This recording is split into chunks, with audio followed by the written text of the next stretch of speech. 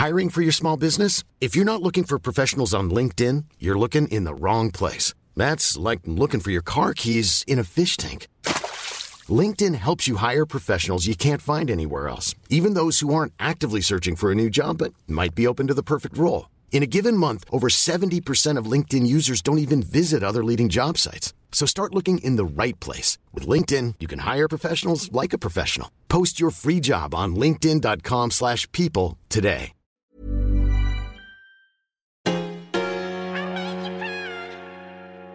I love your podcast. This is gold. This is where it's at.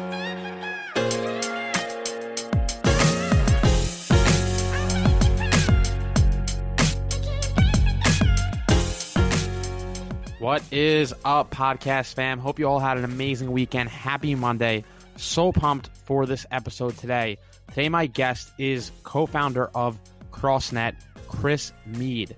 For those of you that have never heard of CrossNet, I highly recommend you go right now, stop what you're doing, and type in crossnetgame.com. CrossNet essentially is Foursquare with a volleyball net. 4 people playing volleyball. It's a sport that they invented. It's a game that they patented, and it is incredible. The story is amazing. He and his brother and his other partner, they started this business just as buddies outside tinkering and decided to start the world's first Foursquare volleyball game, and this business took off. Last year, they did around $2.5 million in sales, and this year, they will go on to do somewhere north of $15 million. Crazy story. Before we jump into it, take a moment to share this episode with a friend, subscribe to Bits of Gold, and tag us on your Instagram story if you find this episode valuable.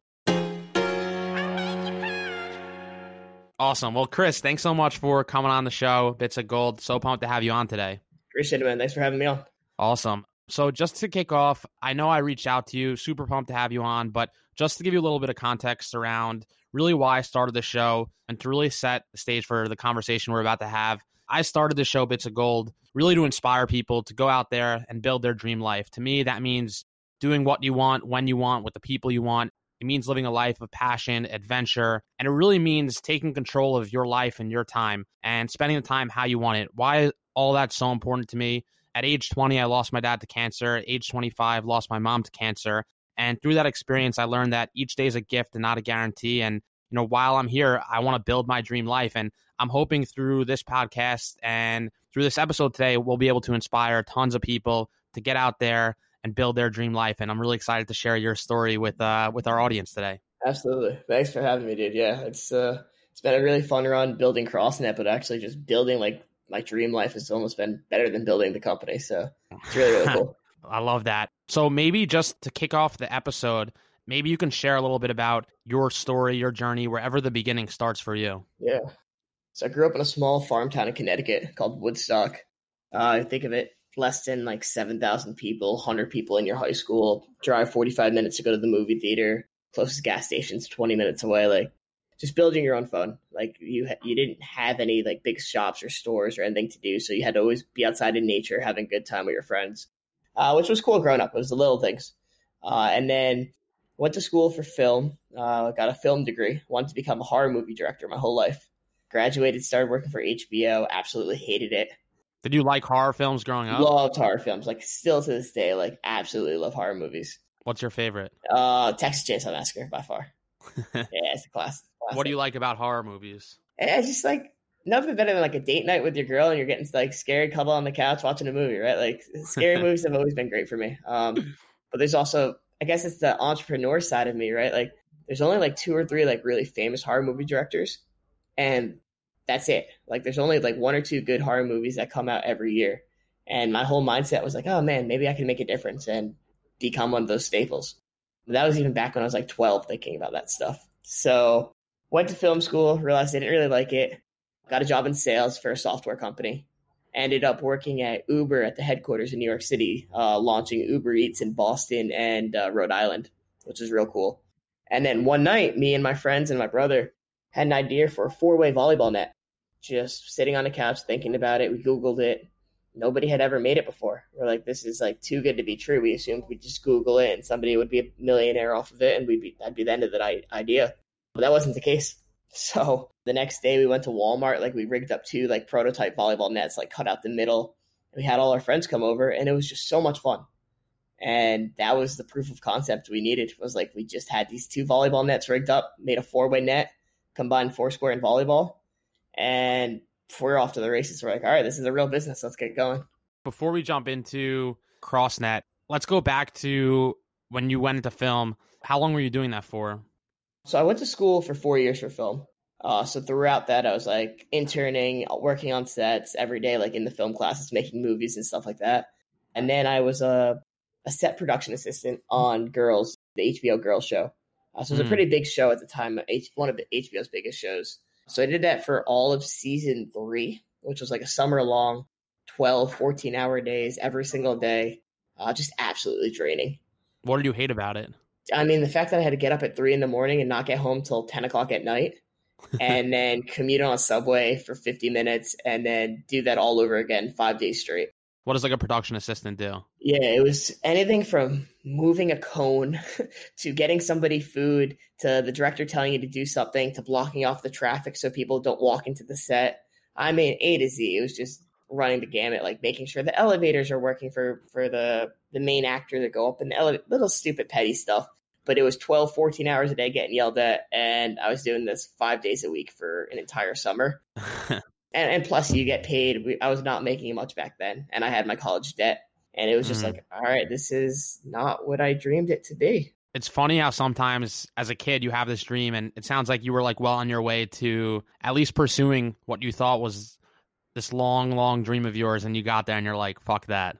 Absolutely, dude. You work your whole life for something and realize you don't even want it within like 30 days. It fucking sucked. And then being in all that debt, it's like, shit. So quickly realized, I was living in Manhattan off $12 an hour. Just was not going to work with a film degree as well, having to pay that back. So pivoted, got into software sales where I was actually making really good money.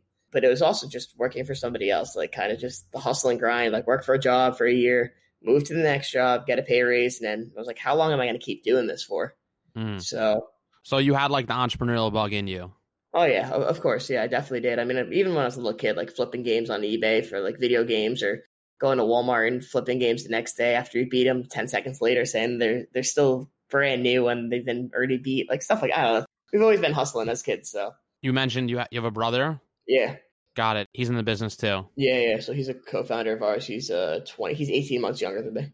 Was CrossNet your first like real shot at entrepreneurship, or you had other businesses along the way? Throughout school, I had a film photography company. So I'd shoot weddings, I'd shoot commercials, music videos, all that good stuff. So that was kind of a entrepreneurial event. Like, I mean, I had to get clients, I had to bill clients. It was all of that, like recurring payments and stuff like that. So that was my first really like entrepreneurial shot. But this is obviously way, way bigger. Yeah, whole different level. And then I saw on your LinkedIn, you co-founded the King brand. Yeah, so that was a company we started back in back in college. It was a hookah shisha company. One of my college roommate was from Jamaica. So we had sugar cane, and if you chop sugar cane up and you bring it to those hookah bars, that's what the people smoke. So we imported sugar cane to the United States, put flavoring agents on it in my mom's kitchen, and sold them to like all the hookah lounges across like the East Coast. It's pretty interesting. I love it. So you just did that. That was your business in college. Yeah, that was a business in college.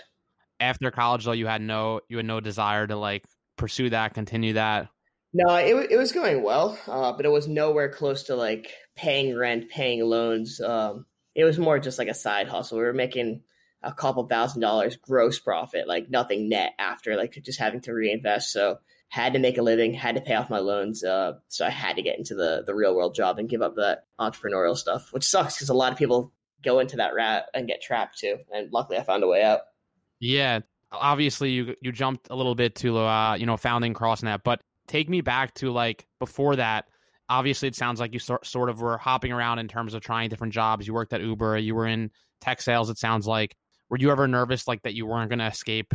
Let's call it escape, like the typical 9 to 5. I was petrified. I mean, on one end of the spectrum, I was working like a 9 to 5, but it was at like the startup New York City tech vibes where you're sitting on the comfy couch. You got the dogs jumping all over. You got the keg on tap. So it wasn't the worst life, right? Like I was making a lot of money. I was happy. I had friends at the company. But yeah, I definitely wasn't working for myself. I was selling somebody else's dream, and I was just kind of going through the motions. So yeah, I was definitely petrified of that. I mean, Uber was a great company. I still have the Uber discounts on my phone. Like, I absolutely loved Uber was great, but how excited do you really get to wake up and do cold calls all day long and build restaurant partnerships for Uber Eats? So it was kind of draining. Got it. That makes sense. So I guess let's jump into the founding of CrossNet. So you, your brother, your buddies all start playing basically, four-way volleyball. How does it actually start to become a business? Yeah. So it's my brother Greg, myself, and my partner Mike. Mike's an engineer by trade. He had just graduated from Northeastern in Boston. So luckily for him, he just started rigging up stuff in AutoCAD. We found a manufacturer out in China, sent them over the blueprints, and we're like, yo, can you make this? And we're like, keep it hush hush. Like, we don't want this getting out to other factories, but we pretty much pulled out our 401ks and all the money in our bank account. And we're like, China, we have like 10 grand for you. Like, make us as many nets as you can. And that's what they did. And they shipped them over like 6 months later. And we just started selling them. 4-way volleyball net. We'd go to the beach every day and go play. I mean, it's still what we're doing out in San Diego. We just have the net set up and people are like, oh, Mom, I'd love this. And they just start buying them. You make it sound so simple. So yeah. What were some of like the hardships that you hit along the way? Because you sound like someone who's been in San Diego. I know you said you just moved there, but like it just all sounds so simple. It sounds so easygoing. Not at all. Yeah. So it's been 3 years of just like grinding. We didn't pay ourselves for 2 years straight. So what I did before I left Uber was I put away like, and a lot of people always ask like, how much money do you need stashed away? For me, like, I'm not a fancy guy. I have a car with 300,000 miles on it. Like, I have an 8-figure company. I'm driving around in a shit box, but like, it's just, I stashed away what I needed for rent and my loans and for food. And then I quit.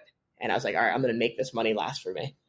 That was the biggest struggle. Was like, I remember us like having a board and we all had our doomsdays. Like, when does Chris run out of money? When does Mike run out of money? And like, what do we do to keep money alive? Because we needed to constantly invest in inventory. Otherwise, our company would just stay flat. So we'd sell the 100 cross nets. We'd buy 200 with that. We'd sell 200 cross nets. We'd buy 400 with that. And now we went from the 100. We're buying 30,000 every month now. It's like, it's crazy. That's nuts. Yeah. I like how you referred to your car as a shitbox. Yeah. So you set up the net, you start getting sales. How do you get those initial sales? Was it all online? Was it word of mouth? Yeah. So what we do is we go to our hometown beach in Rhode Island. We'd go set up the net and like, most people have not seen a 4-way volleyball net before. I mean, before us, nobody had ever seen it. So it was literally like, no exaggeration, like an alien. People would just stare at it. They'd point at it. They'd take their phones out and they'd start putting on Instagram. We'd start playing with our friends. People would come up to us and say, hey, like, how do I play? Can I get involved? Can I jump in? And by the end of the day, there'd be 40 people in line. So we would then either sell that one net at the beach that day and we'd make a couple dollars profit, gas money, whatever it was. But what we'd actually notice is that people from that town would then go purchase, and we'd get tons of orders from that town wherever we set up that day. Or we would actually play with people who are on vacation. I remember these girls from New York, this town called West Islip. I don't even know if I'm pronouncing it right, but I remember they bought it. They took it home. They'd set up every single weekend at the beach, and every single weekend there would be orders from their town. So I'm like, all right, I guess the girls are out today.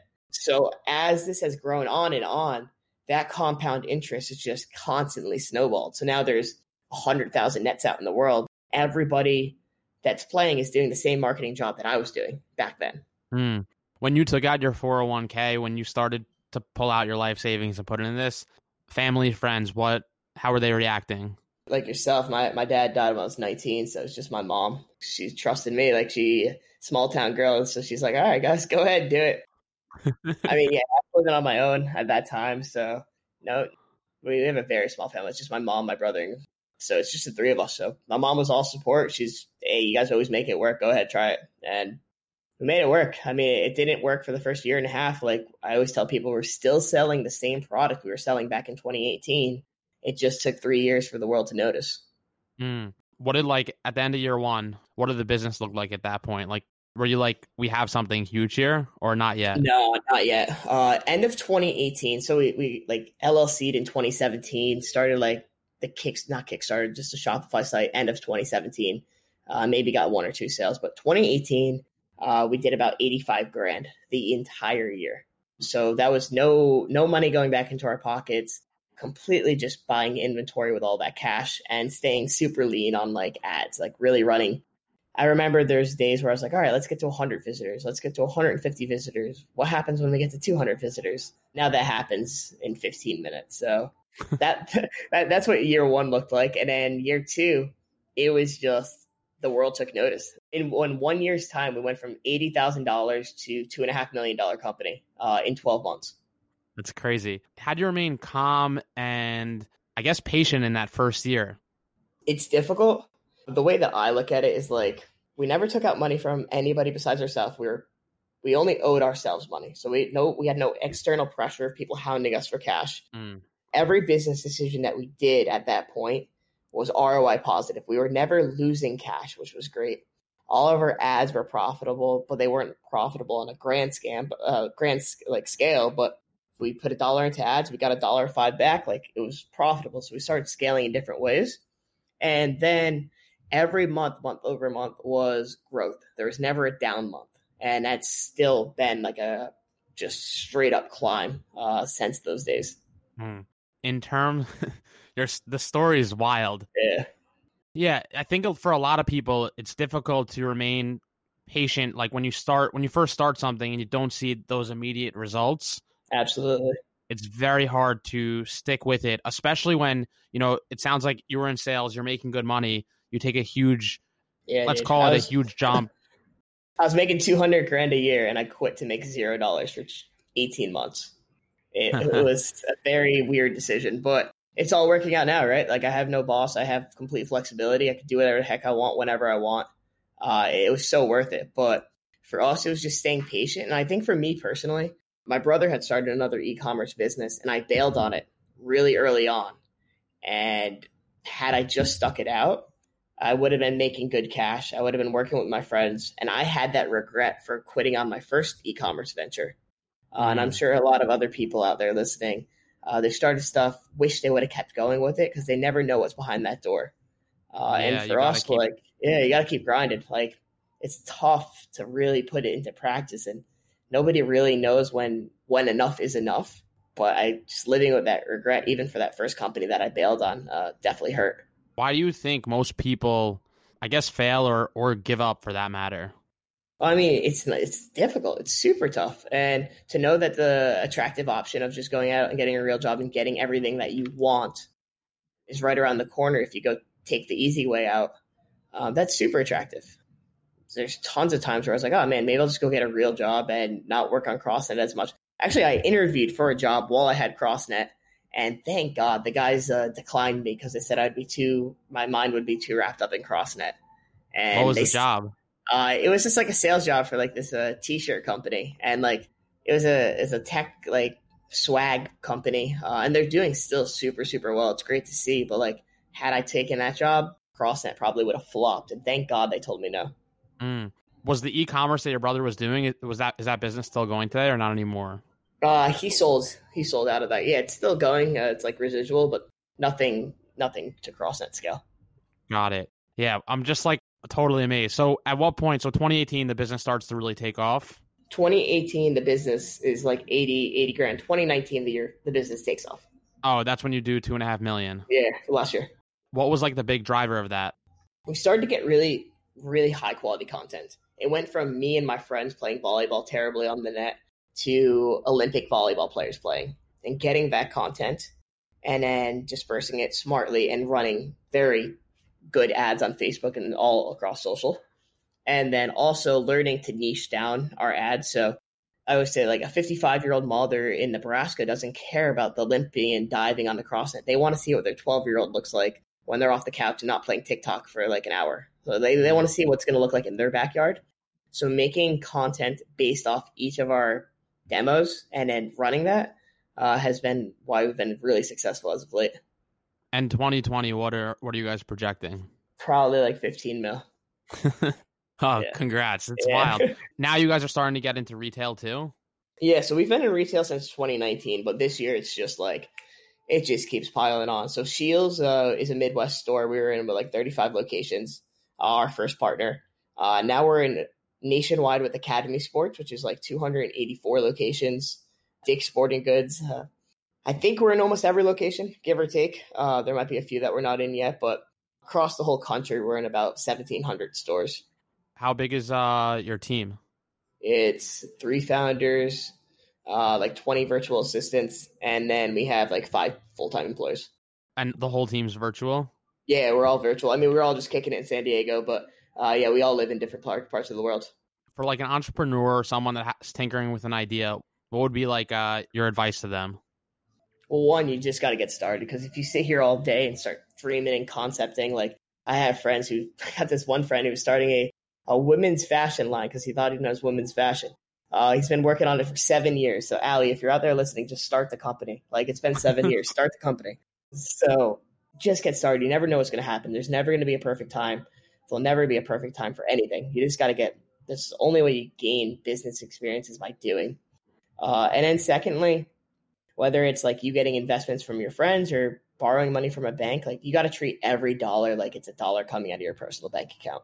The 3 of us are just like super frugal, like to no avail. Like if I'm spending $1, I better get the dollar back. And if I don't get the dollar back, I'm never doing that again. And that's how we treat everything. And then we find these little things, levers just keep flicking on.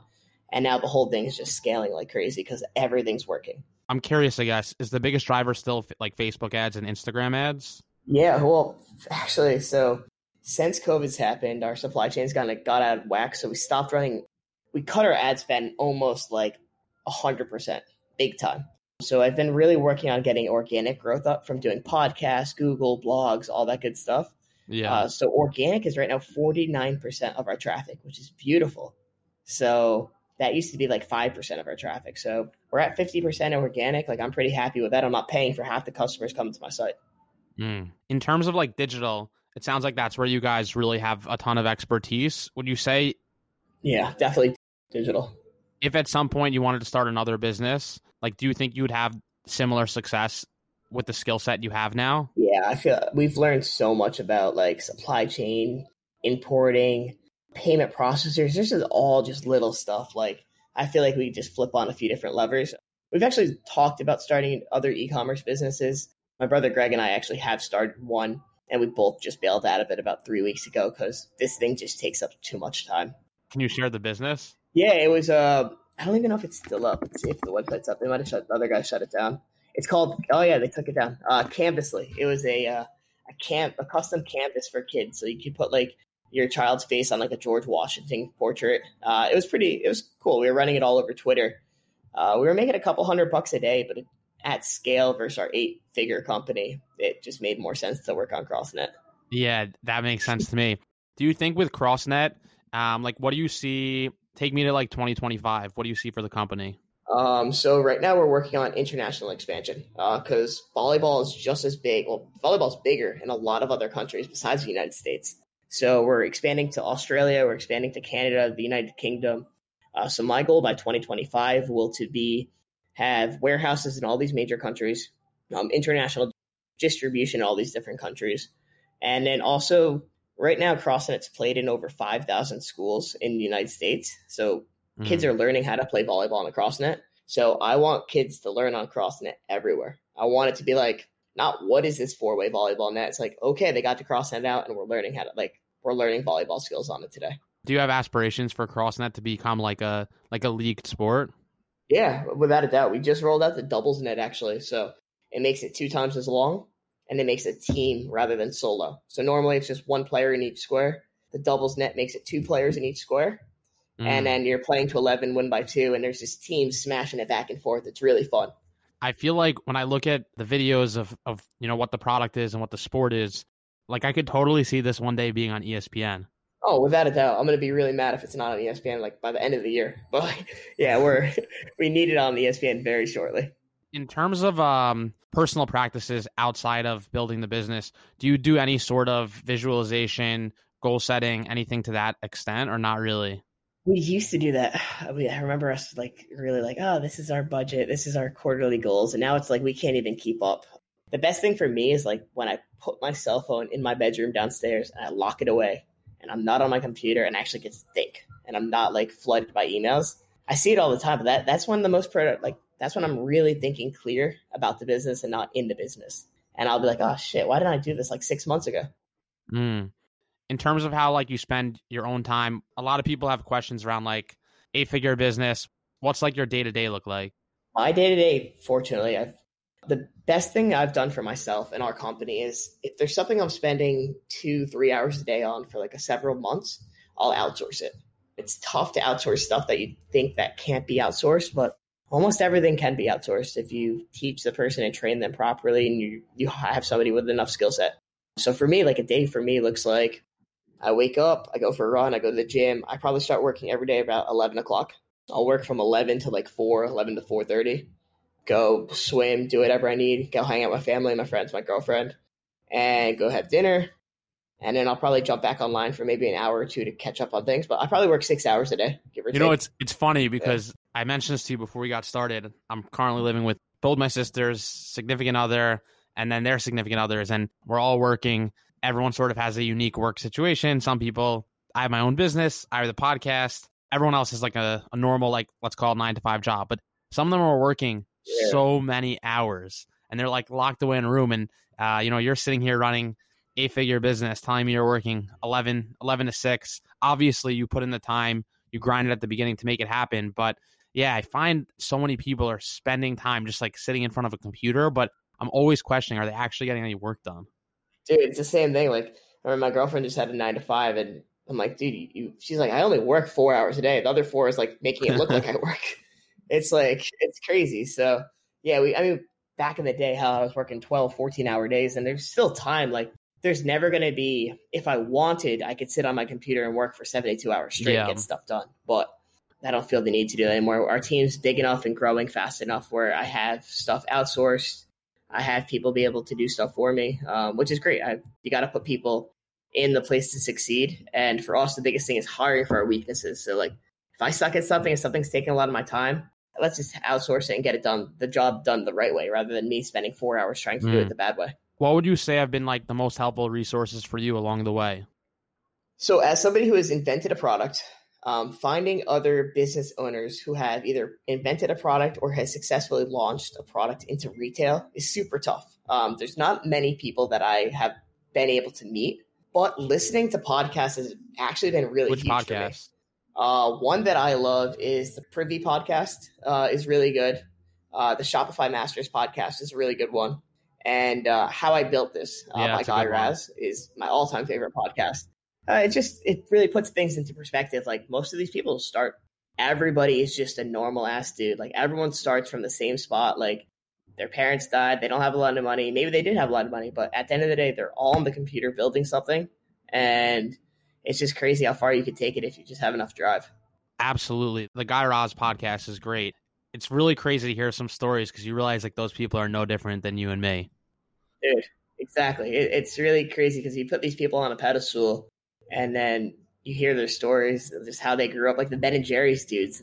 I was listening to that one the other day, just like grinding in a dirty ice cream shop for years, and now they're Ben and Jerry's. Like, why do you think a lot of people choose to let's call it? And I never say that like everyone should be an entrepreneur because I personally don't believe like everyone should be building a business, but I do think people should at least be pursuing the things that make them come alive, the things they enjoy, the things that energize them. So why do you think a lot of people, like, I'm sure you know a lot of people who are going to jobs that make them completely miserable? Yeah.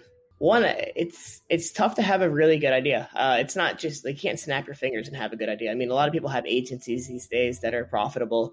I could definitely build an e-commerce agency if I wanted to and teach people how to do Shopify for a living. But most people don't want that grind and that startup time, and it's paired with the debt or the wants that they want. Like, I could go get a Range Rover tomorrow if I wanted, but I'd have a $600 monthly payment. Like, is that what I want or is that what I need? And a lot of people can't separate their wants from needs these days, which is really unfortunate. On an earlier podcast, I had someone else talk a great deal about really defining what your wants are and what your needs are, and building a life around your needs, and the wants can come later. But as long as your baseline needs are being met, life's good.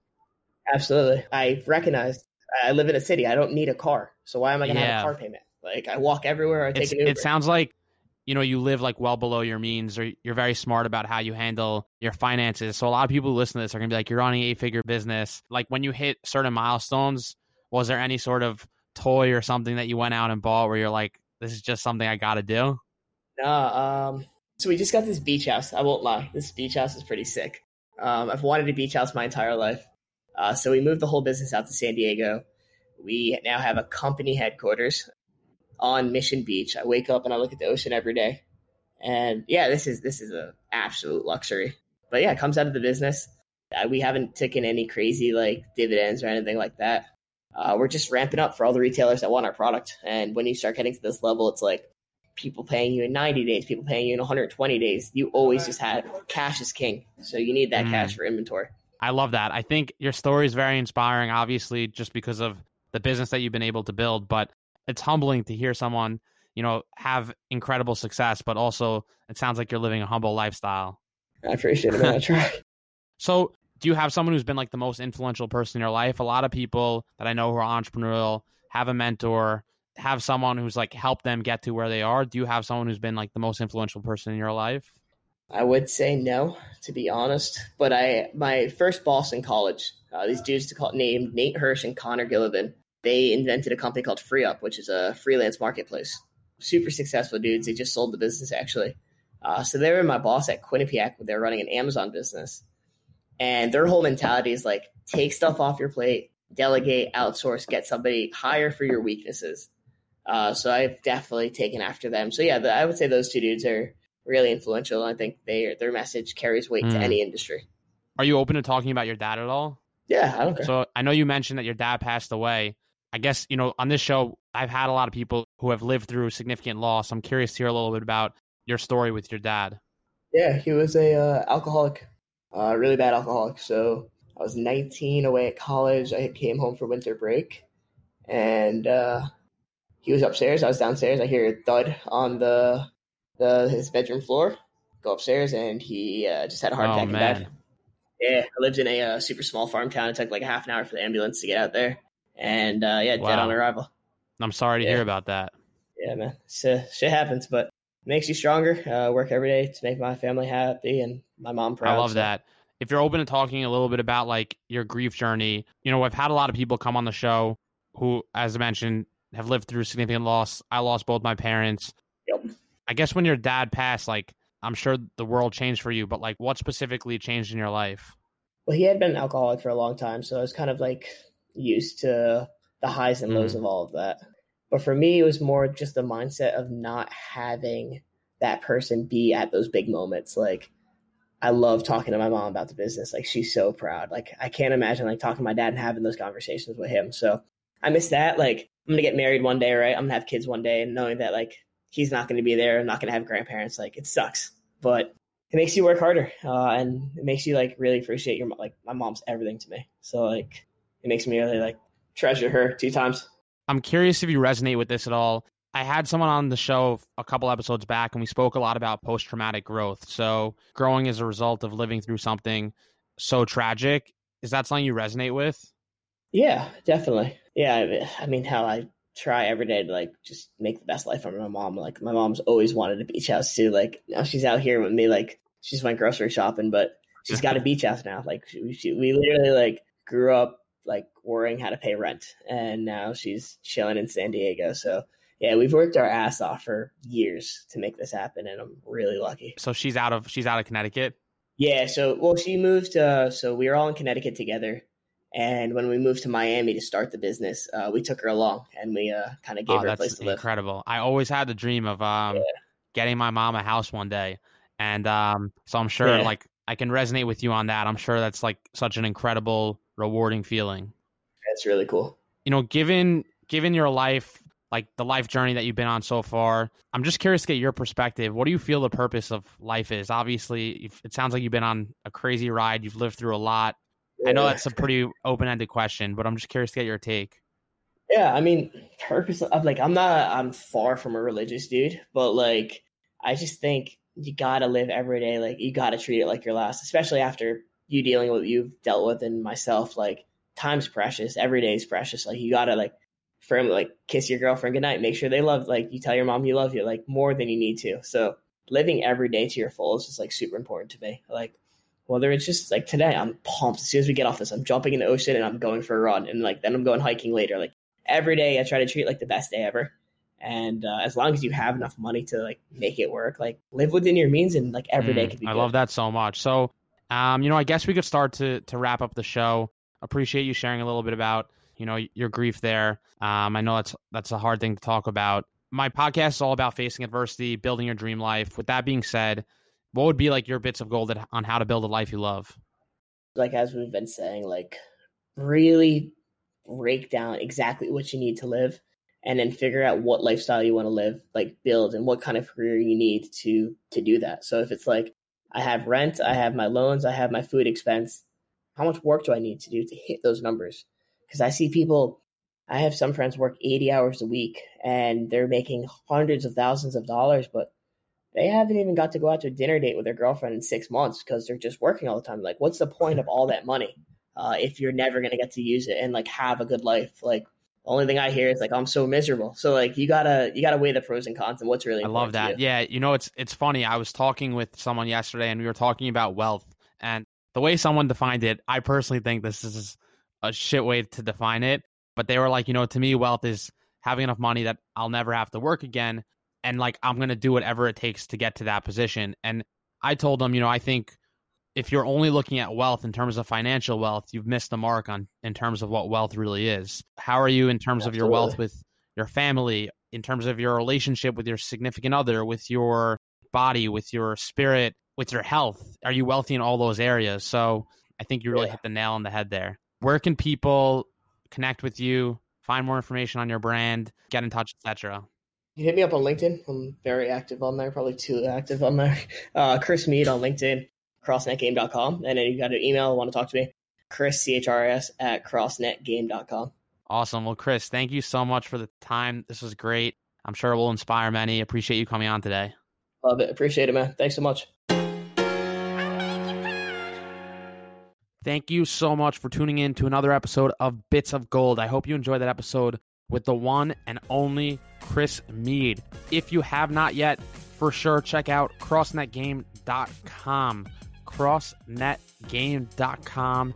And please, if you like that episode, subscribe to Bits of Gold. Share this episode with a friend. I love your podcast. Bits of Gold is where it's at.